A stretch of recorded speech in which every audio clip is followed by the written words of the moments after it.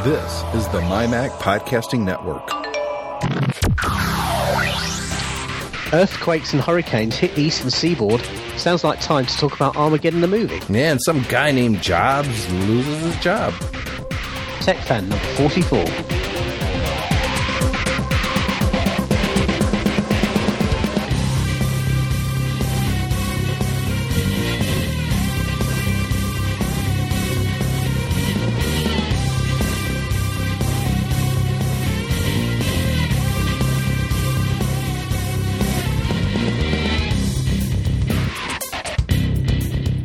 And welcome to another exciting edition of Tech Fan for technology enthusiasts.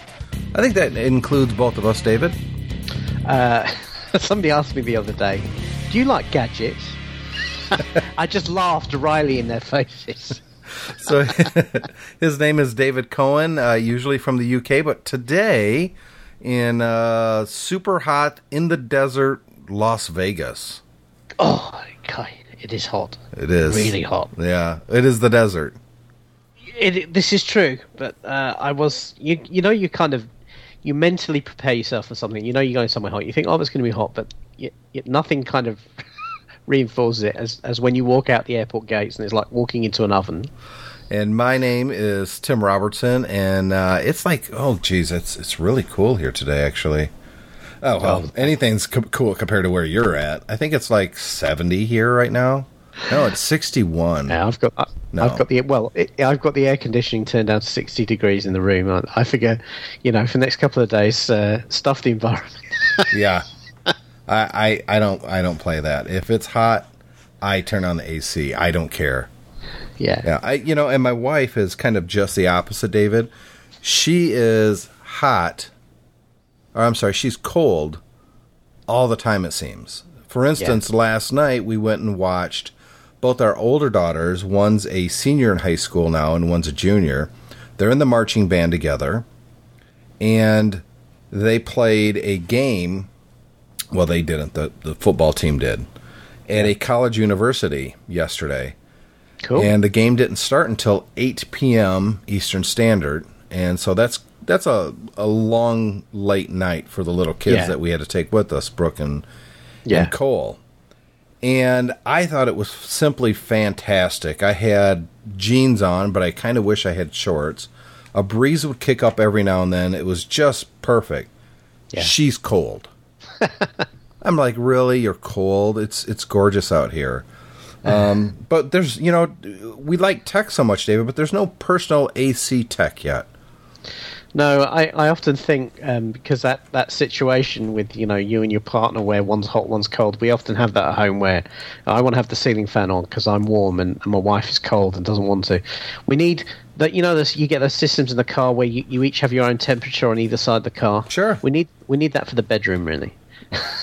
Well, you got those beds now that you can have your side is firm and her side is soft, or.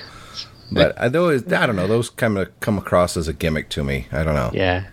So you need a plastic tent over your side with the AC plugged in.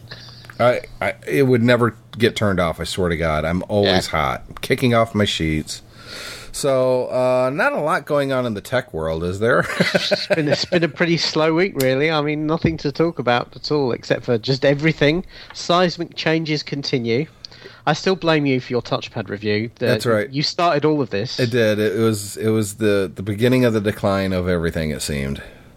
So obviously Wednesday of this week, of last week, when most people are going to listen to this show, Steve Jobs resigned as CEO of Apple Computer, and the web, at least the tech web, no, you know what, the web in general just kind of exploded. Yeah. I mean, it was everywhere. It hit all the mainstream news sources as a headline story.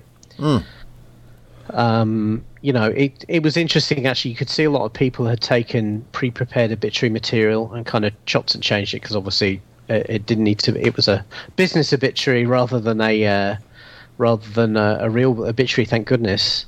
You could see that a lot of people were trotting that kind of stuff out rather than doing any real in-depth analysis. And the mainstream media in Britain had an awful lot of unusual pundits saying, Steve Jobs is irreplaceable, question marks over Apple now.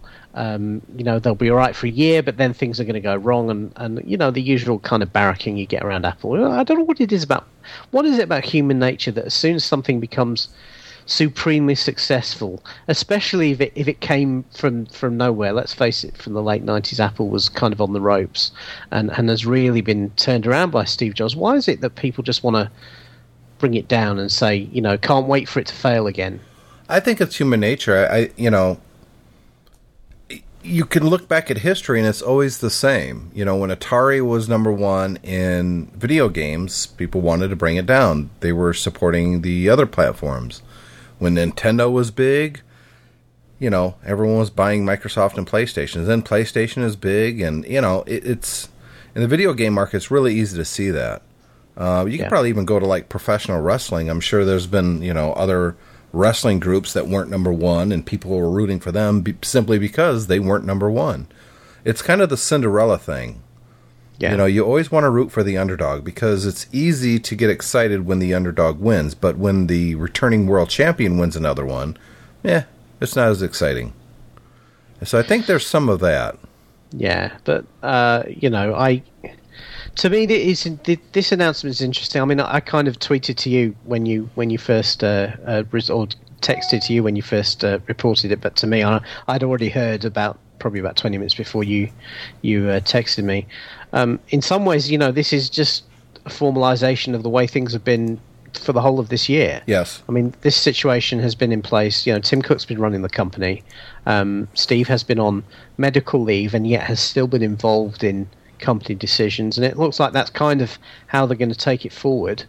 But obviously, from a perception point of view, Steve Jobs is so closely associated with the image of Apple. In some ways, I wonder whether they've clearly got a decent succession plan in place. They've clearly got the right people in place.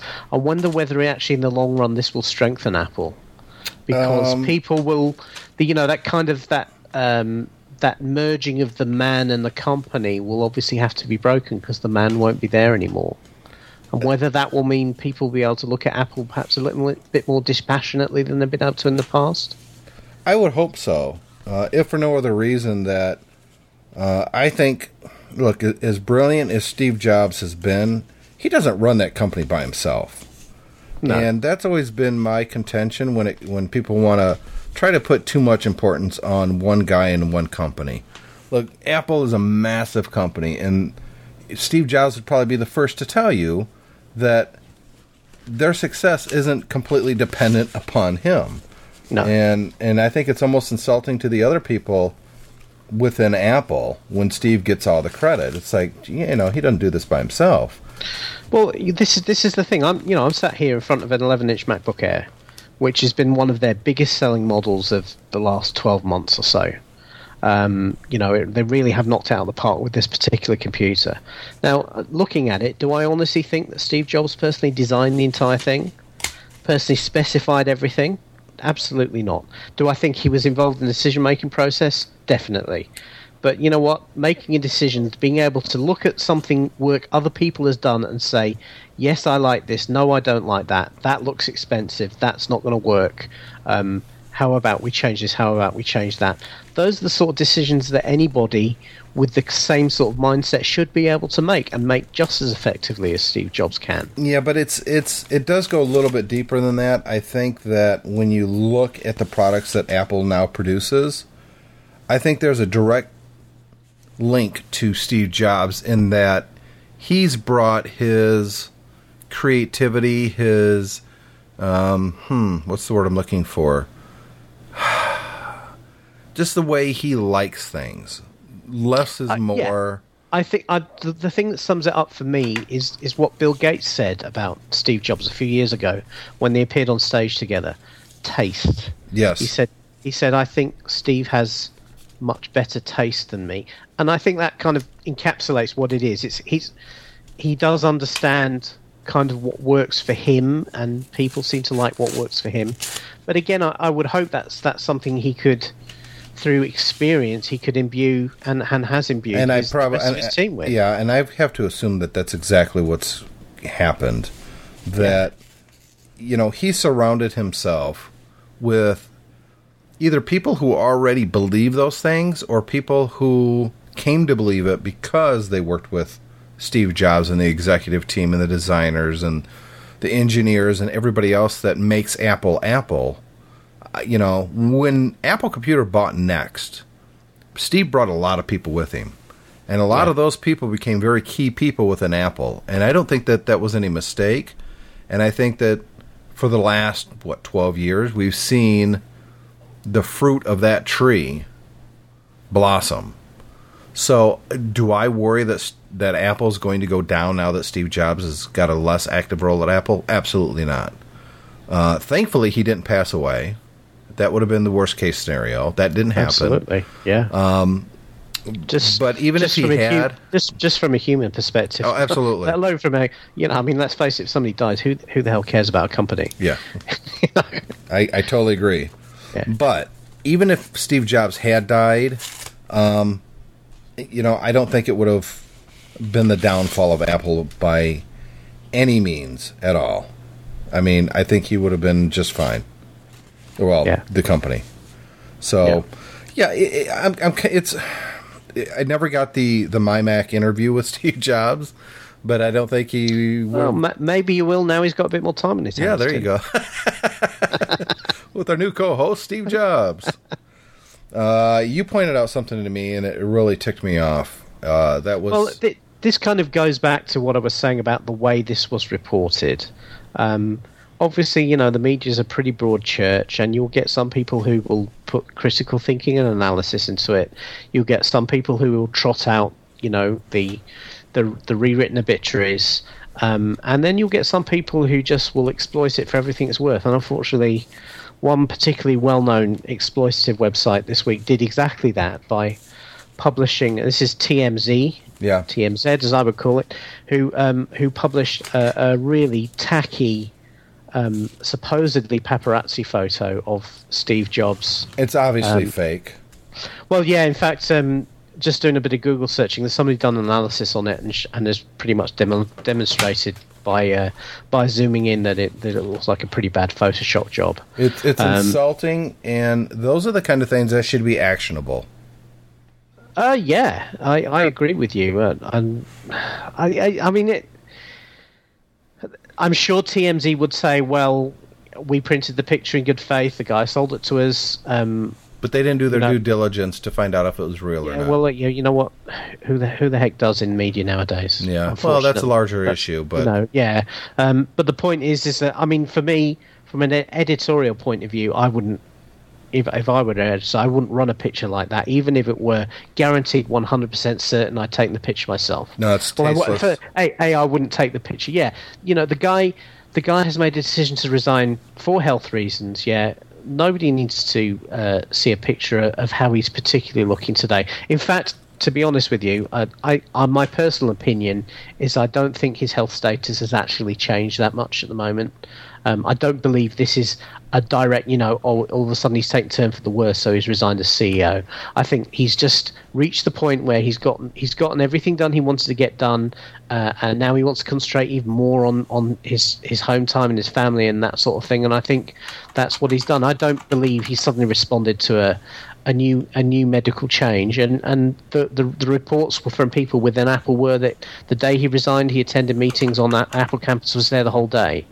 So I don't believe he's suddenly, at death's door, and that's what's prompted this decision. I think he's following a plan that he's laid out for some time. But be that as it may, for a website to publish a paparazzi shot of somebody who's seriously ill is just, completely lacking in class. Well, Steve Jobs started, running Apple in 77? Yeah. He's 56 years old now. So he started running Apple in 1977, and he's been pretty much a CEO of one company or another in that entire time. And, it's Apple, it's Next, it's Pixar, it's back to Apple. He's had phenomenal success at almost every stop. He was fired from Apple the first time around, but look what he did up until that point. Next wasn't a huge commercial success, but they did enough to get bought out by a large company later on. Pixar speaks for itself. And absolutely, and I think what he did, the failure at Next wasn't wasn't what they were doing. It was just the fact that it was too far ahead of its time. The hardware of the day was not capable of realizing the potential of what they put in the software. Somewhat true. Yeah, they were ahead of their time, absolutely. But we're still using Next Step today. I mean, we are. That's what's in front of us now. That's to a certain degree, yes.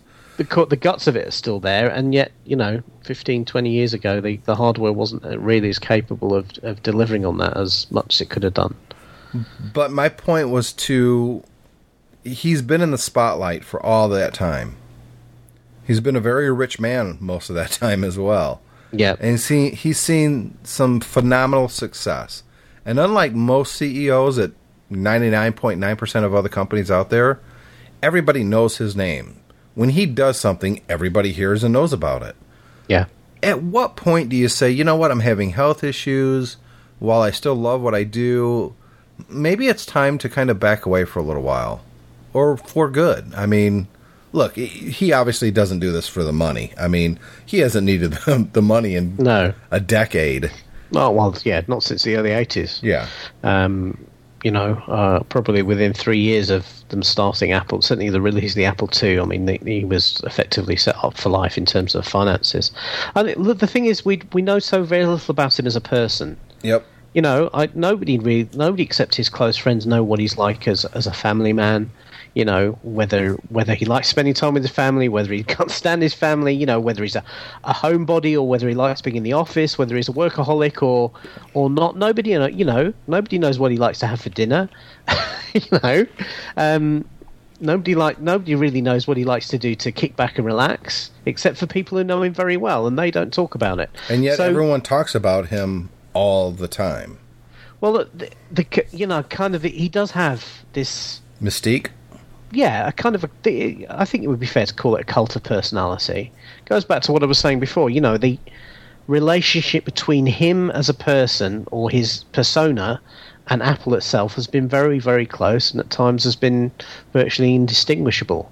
But it is a persona. It is basically taken from how people have seen him perform countless times in keynotes and public speaking opportunities. But that's not how he is as a man. I mean, I do plenty of public speaking, but that doesn't demonstrate what I am like as a person to a large extent. Podcasting does more because it's a much more personal type of communication. But even so, there's things that I enjoy, things I'm into, I don't talk about on this show or anything else I do. I mean, the conversations that you and I have, offline are not the same ones that we have while we're recording the show. No, exactly. No, I'm sure when his biography is published, because that's authorized. That's been authorized and has been closely associated with between him and the writer. That will give us some insight into what he's like as a person, and I'm sure that's going to be a fascinating read. But none of us really know what he's kind of like. So in terms of sort of saying, well, at what point does he decide that he's done enough and he wants to go pull back from the spotlight? I mean, who the heck knows? Some people are in the spotlight and are very good at it, but hate it all the time they're there. And other people love the spotlight no matter what they're doing and how stupid they're saying it. That's the things they're saying are. So, who really knows? But all I can say is, I think whatever he needs to get from life now to beat this disease or fight this disease and be with his family and everything, he's earned it probably 15, 20 times over. And it's kind of why things like the TMZ thing kind of upset me, because he's done so much to change the world, literally change the world, and you just kind of wish that people would respect that and maybe give him some privacy. That would be nice, wouldn't it? Yeah. So with that, we're going to take our first break, and we'll be right back. Hey, Gaz, time to record our latest promo. Hang on, I'm just finishing my For Mac Eyes Only segment. Come on, we need to spread the word about the MyMac.com podcast. I know. I'm just touching up my review for the Mac Review Cast. We need to get it out there that we discuss Mac news, rumors, new products, old products. We tell everyone about the great new info available at the MyMac.com website. Hold on, I'm tweeting about my chit-chat across the pond with Alison on the NoSillacast. We need to tell the listeners about the other MyMac family of podcasts and what fun we have on our show. Not to mention the great software picks we have every week. Wait, I'm dashing off an email to my International Mac podcast cohorts about next week's show. Hey, we have a weekly show too. I'm surprised you have time to squeeze in the MyMac.com podcast into your schedule. Hang on, I just have to update my website. I don't have time for this. Okay, Guy, let's do it. Guy, I'm ready when you are. Guy. Oh well, the MyMac.com podcast. Talking about the Mac and having a good time doing it. All right, for our second segment this week, Dave and I, we're going to talk about older video games and how relevant they are to today's generation. And then in the last segment, we're going to go back to tech in the movies, and we're going to talk about Armageddon. But first, David, your son is at summer camp, and something really fun happened. Yeah, I've been speaking to him on Skype every couple of days, and he's been having a great time and doing all the things you know that kids. Obviously, we don't really have like American style summer camps in the UK, so he's doing all the things that growing up I've sort of read about and heard about in the movies that kids do at summer camp. He's been on the lake, he's been sailing, he's been playing golf, he's been doing all these great activities in this fabulous place in the forest, by the lake and all of that. But one thing he said to me, he said they have an arcade here, which it's a good thing they do because they've had some rain. And it turns out this arcade is stocked full of old games from the 80s and the early 90s. Probably set to free play. I would imagine so, yeah. He said to me, I've been playing these games. Can you try and get them for my computer? He has a Mac at home. And I said, yeah, sure. What games do you want? He said, there's one called Gallagher. And he said, and I like Frogger. He's 8, yes. So not necessarily the most sophisticated and discerning of gamers, but he plays DS, Nintendo. He likes Sonic, he likes the Mario games, so he plays modern video games. But he's enjoying these games that I grew up with. He wants Gallagher, he wants Mr. Doe, he wants Frogger, Dig Dug. These are all games that I remember and really getting a kick out the first time around. I was really kind of have one of those father-son moments, where I thought, well, here's something where we have really in common, and it's great because I know that I can get a copy of MAME, the multiple arcade emulator for the Mac, and stick those games, the original arcade games, on his Mac. Yep. So it's kind of cool that I'm going to be able to do that. I had MAME. I think I don't even know. You know what? While you're talking, go ahead and keep going. I'm going to see if I even have MAME still on my computer. Yeah. So it got me thinking, really, is these games were designed in a different time. They were designed for very different hardware and really are much less sophisticated in terms of gameplay than the modern stuff. And yet here's a modern kid who plays modern games who's really enjoying playing them. Do all the games like that have a timeless appeal, or are they just not all of them, but I think some of them do. As someone who's been playing video games since video games were invented, and by the way, I don't have MAME on my computer right now, but I actually do have a CD somewhere with literally thousands of ROMs. Yeah. The intention was always to build an arcade cabinet with some kind of a Mac inside of it with a nice screen, and connect a joystick and all that, but I've always wanted. Yeah, do you remember the old cocktail arcade cabinets that were on a table? I've always thought I would love to have one of those in my living room as a coffee table with a MAME PC on it, so you could actually play all the old games. You can pick them up on eBay. They're normally about £500-600. You can get them, and I'd love to have that. Let's see, arcade joysticks? No. For cabinet. Yeah. Arcade Build your own cabinet. There was, I think this is it. It's called the X Arcade. Yeah. And it's basically a big joystick. Mm-hmm. Looks like I don't know if they're selling, they're selling entire arcades now for $21.99. That's $2,199. But just the, and I've used one of these in the past, and they're really durable. They're really great. You can get the top of the line model has a trackball and 2 joysticks and a whole bunch of buttons. Mm-hmm. And you can connect these to a computer, and like the basic one's $100. You can connect them to a computer via USB, and you can download drivers and stuff like that. They work for Mac, PC, and Linux. They're brilliant. And with that, I mean, you can literally play Pac-Man the way you're used to playing Pac-Man, or Dig Dug, or Galaga, or I mean, it's it's pretty cool. But and you can also get that iPad system as well, the iCade. Yeah, that one I don't know. That one's a little. It's $100, and I've thought about it. I just can't imagine sliding my iPad into that thing and playing old arcade games. No. Maybe it's because I never really got rid of my old arcade type of games. I mean, almost everything we talked about, David, I guarantee you, if we searched online for more than 5 minutes, we could play Frogger for free online. Yeah, but you know what? There is something about the original controllers, though. I think that's the difference. I can put these games on a Mac, and I will do.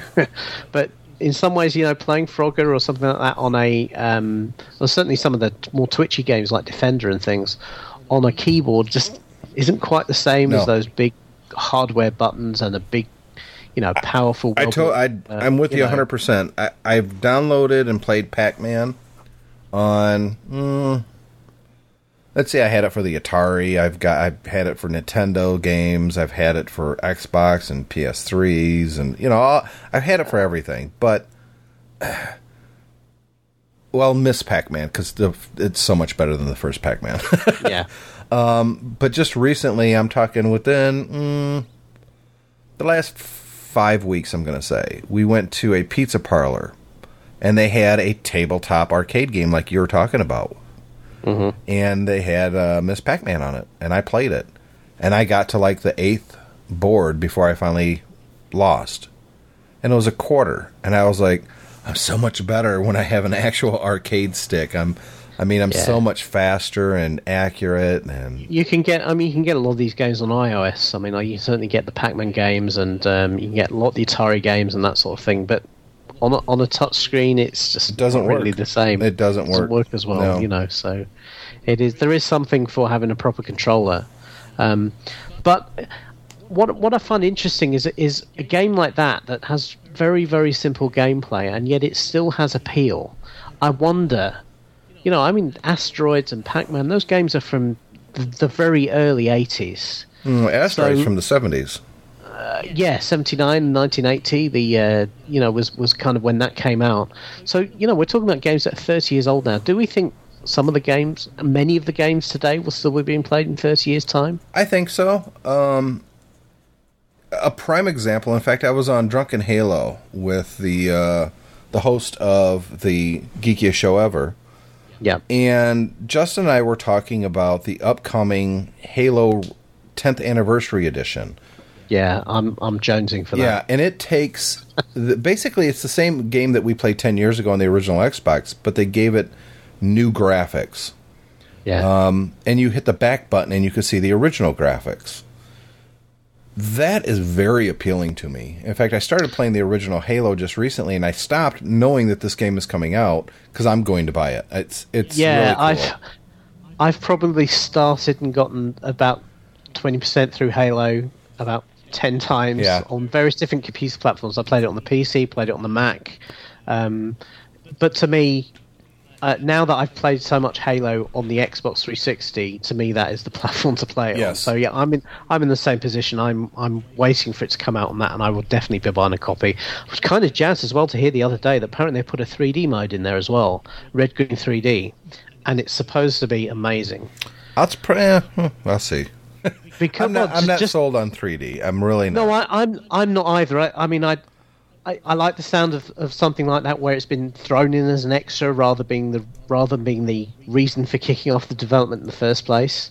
What the developers were saying about it was that because, and this kind of makes sense when you think about it, because in a game like Halo, the opposing enemies' weapons are energy based, so therefore you can see them coming. That makes the 3D really effective. Whereas if you put 3D in a modern game like Modern Warfare 2, because you can't see the bullets, yeah, the kind of the 3D is just a bit of a, it's a depth effect. It doesn't really add much to the gameplay. But whereas apparently 3D on Halo really does make the gameplay pop because you can see those, particularly some of the weirder. Covenant weapons like the Needler and stuff like that fires those little shards of purple crystal. That would be kind of cool. Yeah. So the word on the street is that it was an Ars Technica piece, I think, where they mentioned, they said it really does add quite a lot to the gameplay.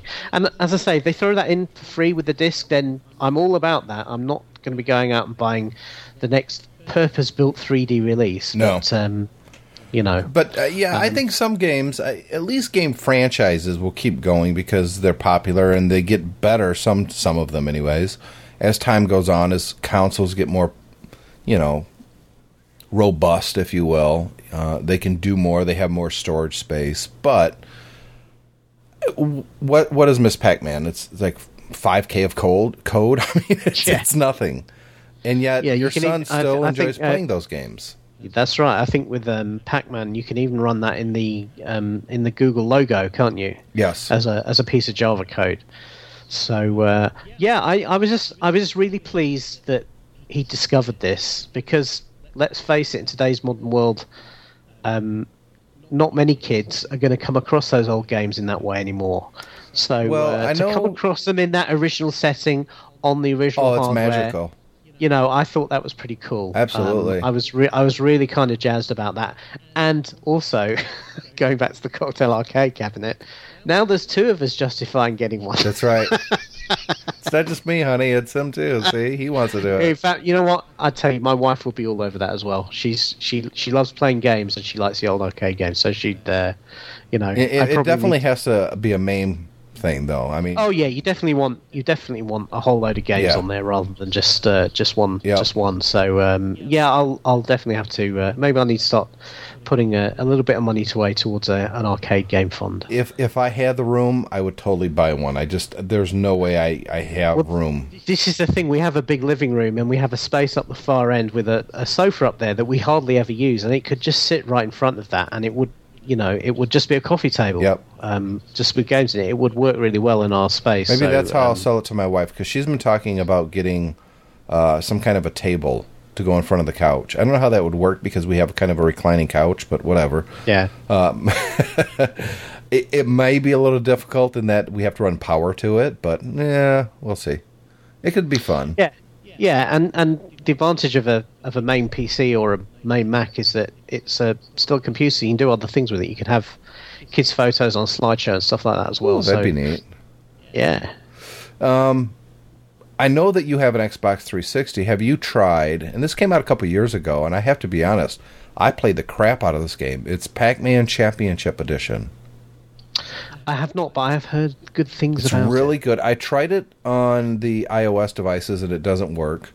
But on the Xbox 360, and I think it's on the PS3 too, but I could be mistaken, the Pac-Man Championship Edition takes Pac-Man in a whole different direction. It's still about eating the dots and going after the ghosts and all that, but the map kind of scrolls, and it's really hard to describe, but I was hooked. And it was one of those games that was like 1,500 Microsoft points.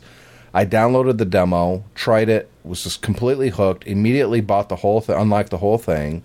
And I don't play it as much now, but it's really a fun game. You should really check that out. Yeah. Now, the iOS version, you say, isn't so good. Is that because of the controls? Yes. Yeah. There really is a gap in the market for... arcade aside, there is a gap in the market for just an external Bluetooth controller that kind of does the job for the iOS devices, particularly for the iPad. Give me a case that I could slap my iPad into that would give me physical controls and I'll be very happy. But it has to be done right. Do it that. I mean, the iCade uses Bluetooth. You could do it with an external Bluetooth. Yeah, but then how do you prop up the screen and Well, just many people now have smart cases or something like that prop the screen up. But I want to be able to hold the screen. I want to be able to sit, on a couch and play it there, not at a desk or a table and set it up in a stand. And I just simply want to be able to hold the case that has controls built in. That's going to add a little bulk, but if done classy and done right, so you need something like the Xcade, but with a kind of a bit of width, and then so you can put it on your lap, and then a tray on the back to hold the iPad up. Yeah, I think it's definitely doable. I think it would be a very popular thing. We should, put something together on a piece of paper and try to find some seed money and then just do it ourselves, David. Yeah, maybe. I think part of what it probably needs is a standard API within iOS for the controller. Well, they have that. They do have just a standard for external Bluetooth controls. Sure. Yeah, that's why you see a lot of these different controls for the iPad and the iOS devices. Sure, it's there, but I wish more developers used it. That's the point. Yeah. I don't know. It could be cool. Anyways, let's take our last break, and then we're going to get to Armageddon, the science behind that movie. We'll be right back. Hi, I'm Luke Skywalker, Jedi Knight and friend to Captain Solo. Are you lonely? Is there a girl you've had your eye on that you want to hook up with, but she doesn't know you exist? Well, for $99.99, the Luke Skywalker Jedi Council of Love can get you that girl that you want, but even more desperately need. The way we do this is by meeting with you in secret. During this meeting, you give us a name, location which the target can be found, and a picture of the target.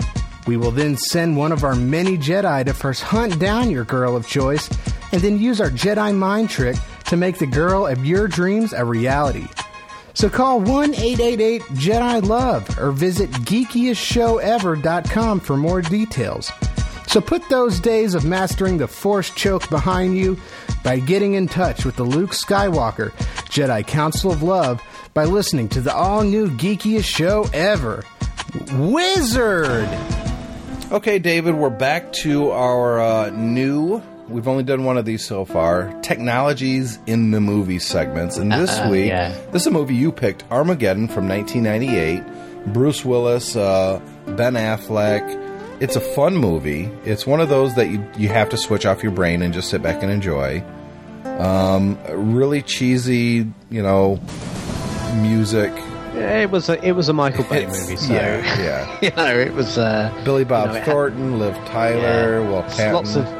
Lots of badasses in slow motion. Lots of heroic music. And, things blowing up. Yeah. But I enjoyed the movie. I have to admit, I like it. Very enjoyable.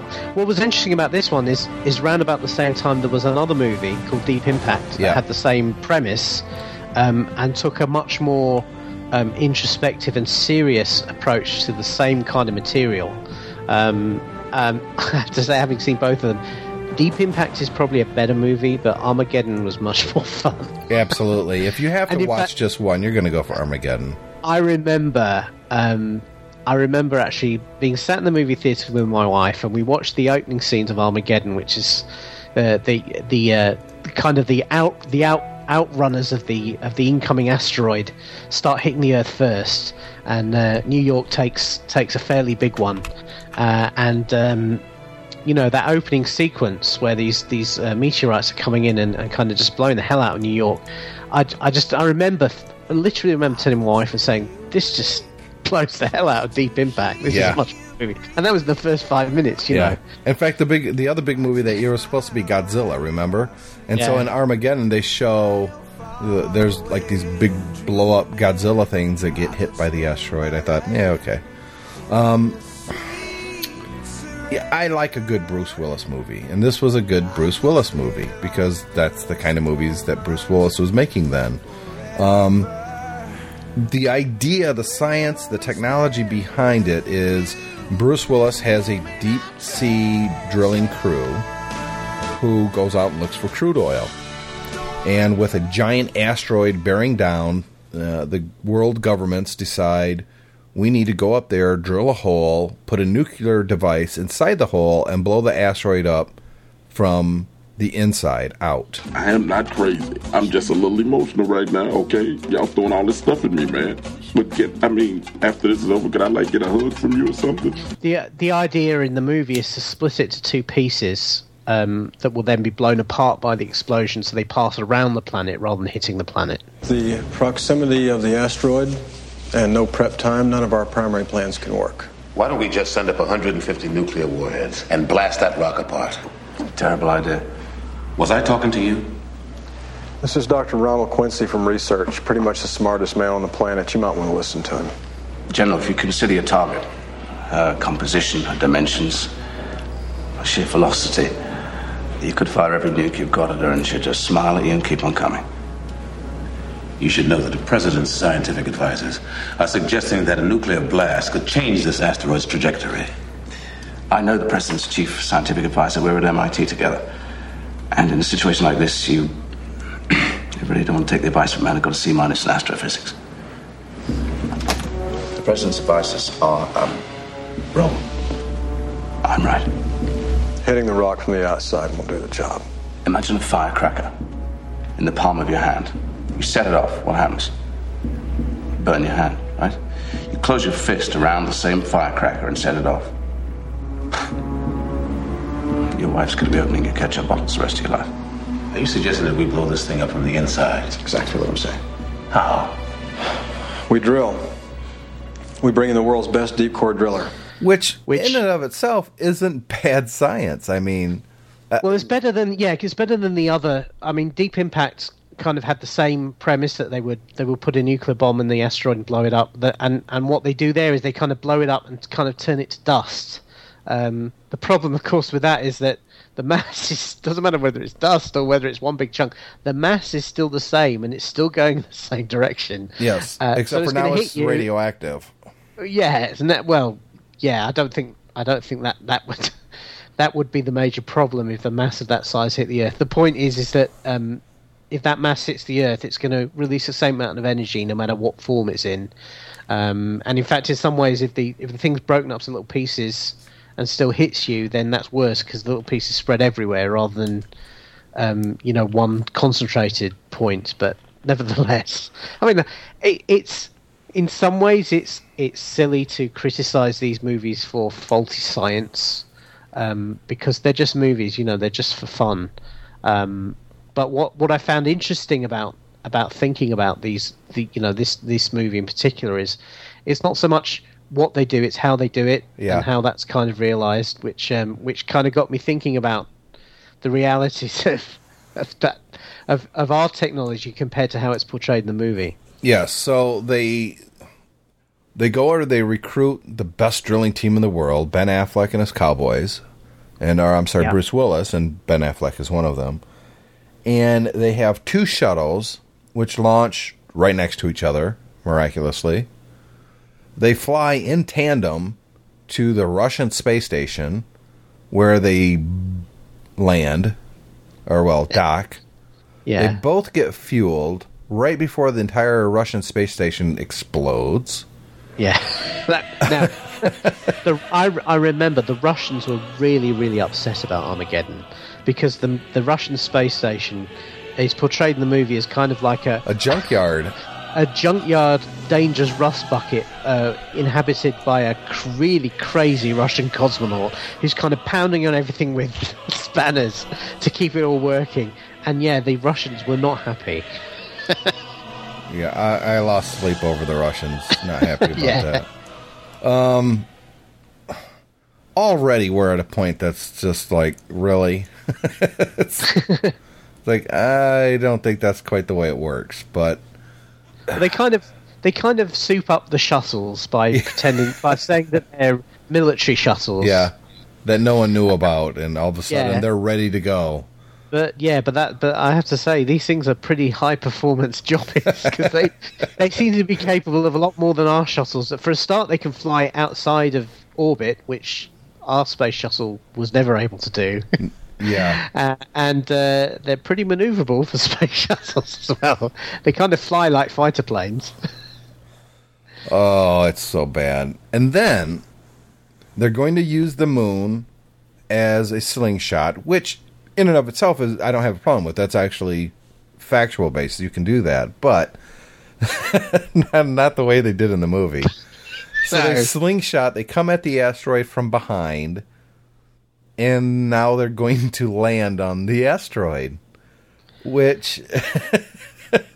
And clearly, once they get to the asteroid, it was, let's be fair, it was a case where production design took over and any kind of technical reality went out a window. Oh, absolutely. Because this place is like a hellish, jagged, blade-like thing. It appears to have some sort of atmosphere because there's all these rocks and things blowing around and lots of sparks when things hit things and fires and this sort of thing. And it seems to have also quite a lot of gravity for an asteroid. Yeah, imagine that. And then one of the shuttles crashes and it has a kind of a super dune buggy in the back that's capable of leaping across this, jetting across this rocky landscape to get to the other guys to help them out. And I think what I come away with is. From both of these movies, actually, is if we ever were to discover a Texas-sized asteroid heading for the Earth, we'd be screwed. What is this thing?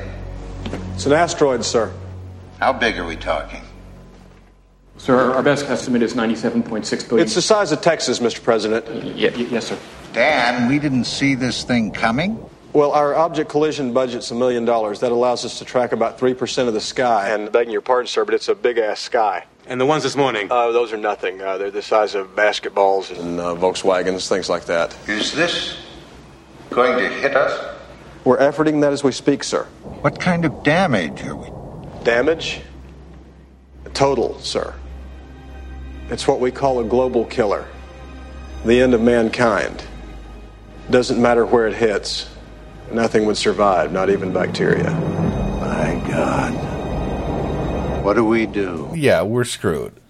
And just think about that for a minute. It's the size of Texas, and one nuclear weapon is going to break it in half?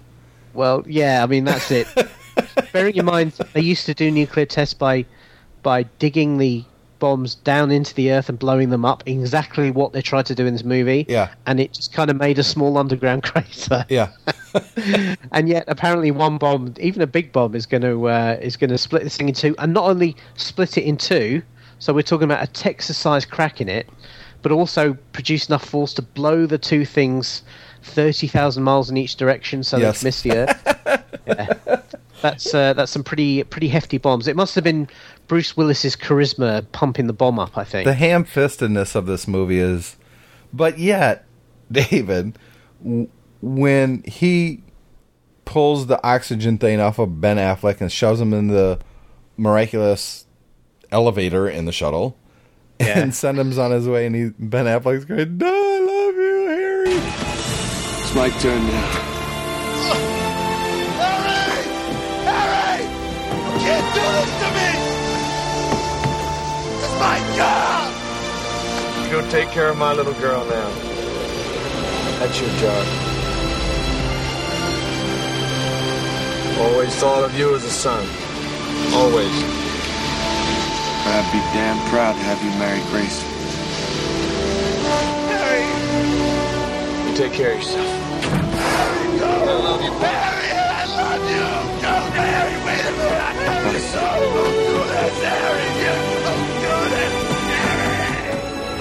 Harry! Every guy that watched that got a little choked up. Absolutely. Let's be honest. We all were like, he saved him. I think it would be, in some ways, it would be terrifying if real life was like that. Because, yeah, be full of these crazy people doing these crazy things. But on the other hand, yeah, the filmmakers in this movie know how to hit the emotional buttons to get either the hell yeah type thing going, or alternatively the lump in the throat. Yeah. He pushes the button and it flashes through his whole life. Yeah. I have to say we get played like a fiddle in it. in some respects, maybe that, I guess the problem I do something that's magic. Yeah. Because let's face it, a lot of the technology we see in this movie is effectively magic. Well, yeah. Yeah. But we accept it in Harry Potter and Star Wars and Star Trek. So why not here? Because it's supposedly grounded in reality. That's the problem, isn't it? It's why, if you're going to go that route and say, we have all this magic technology, why not make it real magic, futuristic technology? Well, because then you just instead of making something that is real. Yeah, well, then you just have, Harry and Hermione, and and they take the shuttle up and wave their wands a few times, and it's gone. My question is, by making it what I would call pseudo-realistic, yeah, because obviously that's the way they play the tech in the movie is this could happen. Sure. When in fact, as soon as you stop thinking about it, as we've just done, you realise no way could it happen. No. Does that add anything to the ability of the filmmakers to play as like a fiddle by making the tech pseudo-realistic, or could they have delivered just as an entertaining a ride by putting it 200 years in the future and making the technology super futuristic? No, I mean, this is I think you have to have it now. I think movies that this type of movie has to happen now because you want to look around your family and think a giant asteroid's coming now. What could we do? So it lends a little bit of, oh my God, everyone's going to die. So it builds that tension well. So in some respects, yeah, it kind of has to happen now, for putting budgets and all that aside. Otherwise, it's just a science fiction movie. I think you could kind of go back to what's the other one he did with Will Smith, Independence Day. Yeah. Same kind of thing. It has to happen now, so it gives you that intimate, this may be something that could really happen type of whatever. Mm-hmm. And so in that respect, yeah, it kind of has to happen now. If it happened in the future, I think it loses some of the impact. And if it happened 100 years ago, we're screwed because we didn't even know how to fly an airplane at the time, let alone get into space. Yeah. But I don't know. I enjoyed the movie. It was really difficult for me in a lot of respects to kind of put the science to the side and just accept it, because I kept screaming, no, that's ridiculous. That's not gonna, there's no way. But yeah, good movie. A good movie. And just one final aside on this. If you won't have been able to do this as yet, though I know you are talking about coming to Europe. If you ever go to the European Disneyland Paris park, mm-hmm. I don't know if it's still there, but certainly last time I was there, they had in the studios section, they had an Armageddon ride. Really? Where basically you get taken to a space station that's meant to be... it's not like the one in the movie, but it's meant to be kind of like the sort of stations you would see in, say, Alien or 2001, that sort of thing. And then you suffer asteroid impacts, and you have to try and sort of guide a mission to destroy the asteroid. And it's very, very well done. They have asteroids punching through the ceiling and, explosions and all this sort of thing. It's a very, very good ride. Very like being, very like being in the movie. And if you enjoyed the movie, I would recommend going on the ride if you ever get a chance, because it's really good. I was looking through the old Geekiest Show Evers before the new guys took over, because I'm quite sure we talked about Armageddon at one point, but I can't find it now, because it seems like we've had these conversations before, David. It's possible. I don't specifically recall, but we talked about, I mean, the thing we always did with the show is we always were fairly loose about it, weren't we? So yeah, I agree with you. I remember having these sorts of including my show notes. Oh well. So we got to come up with another movie. Hopefully some of the listeners out there have some ideas. We'd love to hear from you guys. What your ideas on what movies and the technology in those movies we should discuss. It's a huge thing. I mean, look how many movies are out there, David. And most of them use fantastical? I'll use fantastical. technology in the movies for one reason or another, and we'd really love to hear what you guys think we should talk about. A couple different ways you can contact us. Feedback@mymac.com is the easiest. That's the one that David and I will both see. You can also leave us a message on your phone. Well, not on your phone. You use your phone to leave the message. Simply call 1-801-938-5559. That's let's be honest, Dave, that's the easiest way. We would love to hear from you guys. We did get some feedback, and I'm looking for it, and I can't find it. And I forwarded it to David, and he probably doesn't have it either. I have it. Oh, do you? Okay, let's go through that real quick. Pretty sure I have it. It didn't have a subject line on it, so that's the one. And I think I forwarded it to you yesterday or the day before. You did, yeah. I've got it here. And this is going back to Google and Motorola and what happened there. Of course, as we talked about last week, Google bought Motorola. Yeah. And why did they buy them? This was from Miguel, and he said to us, I think the primary reason Google bought Motorola was for the patents. Those patents are what's worth the money. Currently, Motorola is suing Apple and others for patent infringement, so the patents are strong enough to stand up in court. Although I think a Google-made device would rule, I don't think they really care about the hardware side. For $12.5 billion, though? Yeah, they have to be really good patents. They'd have to be rock-solid patents. And I don't think they would buy them for just the patents. I don't believe so. I think I know patents has become like a hot topic of discussion recently, but it really depends what's in the patents and how precise they are and how much you can. The patent argument is if you have patents and I have patents and I infringe your patents, then you don't want to sue me because then I'll just you can just countersue. I can just countersue by saying, well, we're each infringing each other's patents, so let's just cut a deal and not go to court. And so that's what I said. Yeah, that's the argument behind lots of people having lots of patents. But that does depend on having patents that apply to each other, and we don't know at this point whether Motorola's patents do that or not. I can't get away from the assumption that if Motorola had really strong patents, they would have sued Apple 4 or 5 years ago when the iPhone first came out. You know, they had something that was absolutely golden to get a license fee from, and they would have sued straight away. Yep. And they didn't. Apple are now suing people like Samsung because over the last 2 years, Samsung have consistently produced a series of devices that copy the iPhone. Yep. So that's why they're doing that. Now I know there is infringement action between Motorola and Apple, but it's been proceeding fairly slowly, which. Whenever you got legal stuff going slowly, that normally means it's not necessarily clear cut. You know, a case has got to be built, and that takes a lot of time and a lot of effort. So it doesn't sound like Motorola's patent portfolio is necessarily a smoking gun to allow Google to dominate the other players in the mobile market. But who knows? We'll see. I guess time will tell. Like you, David, I don't know. I'm looking forward to seeing what happens, but.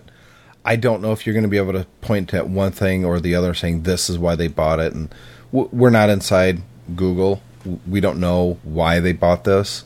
I think it was way too much money for what they got, but yeah, I agree. Who am I to say? I don't know.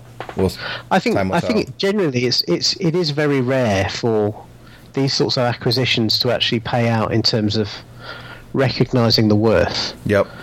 I mean, eBay bought Skype before. And they paid a fortune for it and sold it for a fraction of what they paid. Yep. Microsoft has now bought Skype for $12.5 billion. I don't honestly believe Skype will ever be worth that when Microsoft comes to move it on again.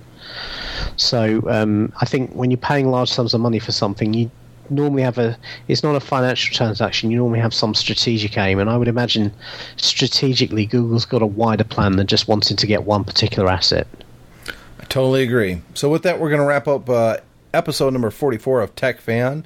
We'll be back in 1 week or so. I don't know what David's schedule is looking like, but I'm still here in Las Vegas on Friday. So let's plan on Friday then. Yep, sounds good. So Friday it is. We'll obviously we recorded on Sunday this week because David was traveling to Las Vegas. There's certainly plenty of sin here. Yeah, there is that. How long are you going to be in Las Vegas? I'm here for the week. I'm going back next Friday night. So if any listeners are listening to this and they're like, I live in Las Vegas, I would love to meet David Cohen. Yeah. And they want to send you an email or a Twitter, how would they do that? Twitter is @DavidBCohen. And email is just davidcohen@mymac.com. And yeah, if anybody does want to meet up, I'm here for a conference, so I'm free most evenings. I'd love to meet up, any listeners. I wish Las Vegas was closer to you and me, so I could. It's been a couple of years since we've seen each other in person, but it is. Yeah. Hopefully that'll change soon. I won't be in Las Vegas, but yeah, we'll see. We'll see what happens. So with that, we're going to wrap up. I'm Tim Robertson. I'm @mymac on Twitter, or simply feedback@mymac.com. We'll see you guys in a week.